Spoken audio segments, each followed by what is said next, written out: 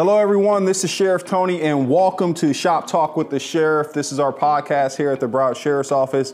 Today, continuing with our open dialogue and discussion with the community about the things we're doing related to police reform. You know, the last time on the air, we talked a little bit about the importance behind some of the more progressive things we've done here at the Sheriff's Office to be more accountable and transparent. One of the key things I had talked about was the importance of hearing from the community and being more inclusive, getting the community engaged and involved in some of the activities and investments that we are doing here in the Sheriff's Office to gain the trust of the community and ensure that we had a legitimate partnership. And today I have a guest. I have Captain Renee Peterson, a long-term BSO veteran who's been here for roughly 17 years, but collectively over 20 plus years in law enforcement. Renee Peterson is leading up our neighborhood support team. I was super honored to meet her early on in my first 20 months. At the time, she was a sergeant. And within the first probably 5 minutes, I was like, okay, rock star, note, we got to move this woman into a position of power so she can help lead this agency. And so we launched our neighborhood support team last year. The idea behind it was to really engage in like neighborhood support elements in terms of community policing, making sure that we're partnering up and understanding what the needs are for the community.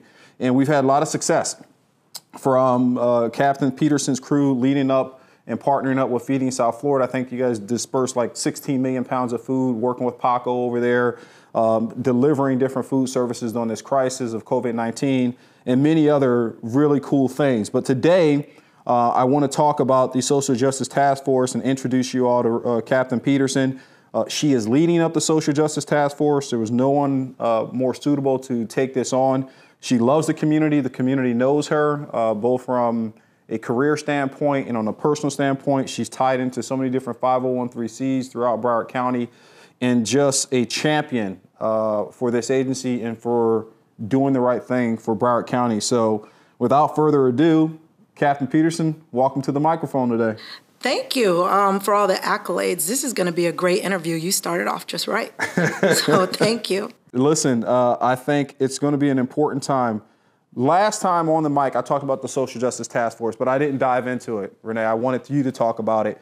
Tell me a little bit about what the Social Justice Task Force is and what direction you're going to be guiding this thing forward. So what it is, it started out as a simple idea to do something. You tend to ask great questions during time of need in the community. As far as COVID, you asked, what are we doing for the seniors? And that's how Operation Helping Hands was birthed. And during a lot of civil unrest leading up to incidents like George Floyd, Ahmaud Arbery, you asked the question, what are we doing to ensure the community that we're in front of this and not behind it? And it was a very important question because that started me thinking, who can we bring to the table? It's one thing to get out there with protesters and let them know that we're with them, we empathize with them, but we need to have real dialogue that actually moves the dial. So I reached out to a lot of activists in the community, people that are engaged, not, listen, there's loud music on my street and when the music's gone, they're not right. Engaged. I'm talking people who have been a part of the grassroots movement in the community. And a lot of these people, I was surprised, they wanted to be here. They wanted to meet with you and talk to you. And out of that June 5th meeting, it was so engaging. It was a 1 hour meeting, you recall, and it turned out to be like 3 hours. You canceled other meetings. And then other people called and wanted to know, I want to be at the table. So we had the July 1st meeting. And I will never forget, and this is the honest truth, how this started. Naomi Cobbs, who's a long-term activist, asked a question of you in that meeting. She said, thank you for having us. I've been going to meetings my whole life. Put me to work, Sheriff. We want to work. And I sat back and I listened and I heard her and I'm thinking, if this went so great, the phone calls afterwards, more people wanted to get engaged. I'm thinking, what could we do if we did this on a regular? We just didn't listen. We took the concerns and we moved it and we did something with it. So basically, that's how the Social Justice Task Force started. Ms. Cobbs asking a question, what are we going to do next? Please put me to work. You know, that's huge because the last time I was on the air and we were talking, I talked about the importance of hearing the community, but then acting.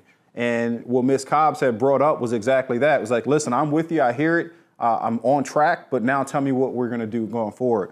So that's a huge segue going into why the importance of the Social Justice Task Force. How are you going about developing it? What's your idea behind, membership? How frequently are you going to be meeting? And what issues do you think are right on the surface, considering we're still in that, post-George Floyd, period of police reform? Well, so what I think is important to know is that we don't want this to just be a knee-jerk action, because once everything kind of settles down, things go back to normal, people lose interest. I would like for this task force, for the agency and the community, to be here long after we're gone. 50 years from now, it can be another name, it doesn't matter to me, but for us to have this relationship where we're able to bring in people that we can cultivate and make goodwill ambassadors for BSO, because now we're giving them backstage access to what we actually do. They're going to have the ability to do a ride-along. Every meeting that we host is going to have some educational component. The first meeting, we're going to have Captain Samaru from training talking about 8 Can't Wait and de-escalation training. And the task force is going to meet every other month. Keep in mind that was done strategically because a lot of these people are active on other boards, so we don't want it to be too cumbersome where they can't be involved. But also that 8-week period between meeting gives us the opportunity to receive the concerns from their areas of the communities that they represent, and it gives us 8 weeks to reach out into the districts, work with our neighborhood support teams, specialized units, and try to mitigate some of these issues, and come back to the table the next meeting, and we can open up with announcements, and then we talk about issues that we've resolved and things that are ongoing, and also while receiving more concern. So that is the goal of the task force, to bring in information from these key players while educating them while they're here. And at the end of the day, we could take 20 individuals that are now out there, instead of us always trying to be our own cheerleaders, they could say, wait, I've been with BSO on this task force. I've done ride-alongs. What your ask is not possible, and let me explain why.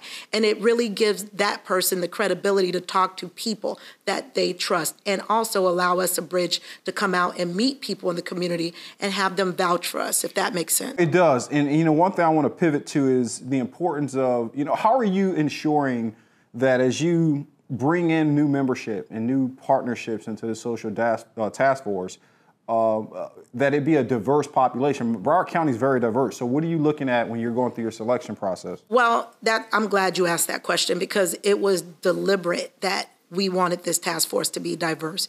It shouldn't be all Black, all white, all Hispanic. It has to represent us as a county. So what I did is I looked at different organizations. Children's Service Council has been a longtime partner. And Andrew Leone, who's one of the members, he's Italian. He's from Italy. And he is very dialed into the community. We also have someone from the ADGG. They're representing the African diaspora for good governance. They're very dialed in with the community and how to bridge the gap between the African community and the Caribbean Black American community. We also have representative, someone you introduced me to, Kristen Palacio, who represents the Hispanic Bar Association. So looking at individuals like that, yes, we want diversity. We encourage it. And I will tell you, it was kind of easy because we absolutely cultivate these relationships. So all we had to do is look at diverse organizations and ask for a representative from those areas. That's great. Have you started looking at, what type of established tenure are you looking for? Or are the members that are going to be part of the Social Justice Task Force going to be on for a year, 2 years, 3 years, 4 years? Or is this going to be kind of an evolving process in terms of who gets to participate? The reason why I bring that up is any new ideas are great, and sometimes what can happen is you can become stagnant if it's a body or a group that sits there 4 or 6 years. We want fresh eyes in there. So what's your considerations on that? So it's only going to be a 1-year term, as sad as that is to some of them. But I actually think that's great, because think about it. If we have 20 for the first year and the next year we have 20, multiply that by 5 years and the people that we get to touch and they get to learn and go out and educate. So everybody coming in knows that this is a 1-year term, and then we will open it up to other people. And I can tell you, we already have a waiting list of people. So what the long-term goal, and you made this suggestion early on when I talked to you about this idea, you said, let's make it regional. So neighborhood support teams broke it down into 5 regions. Take, for example, the Northeast region. You have Pompano Beach, Deerfield, North Lauderdale, Oakland Park, 4 big cities. It would be lucrative to bring leaders together in a common area, because someone from West Park doesn't want to go all the way up there. And why do they care about what's going on up there? They don't live there. So bringing these people together, we're helping them network, and we're also giving them their own little neighborhood, task force.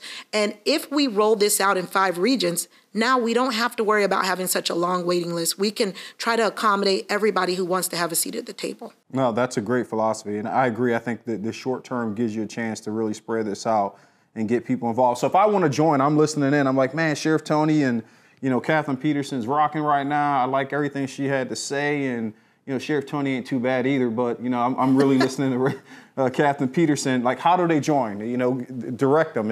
You got a number? You got an email? Where's our listeners going to right now?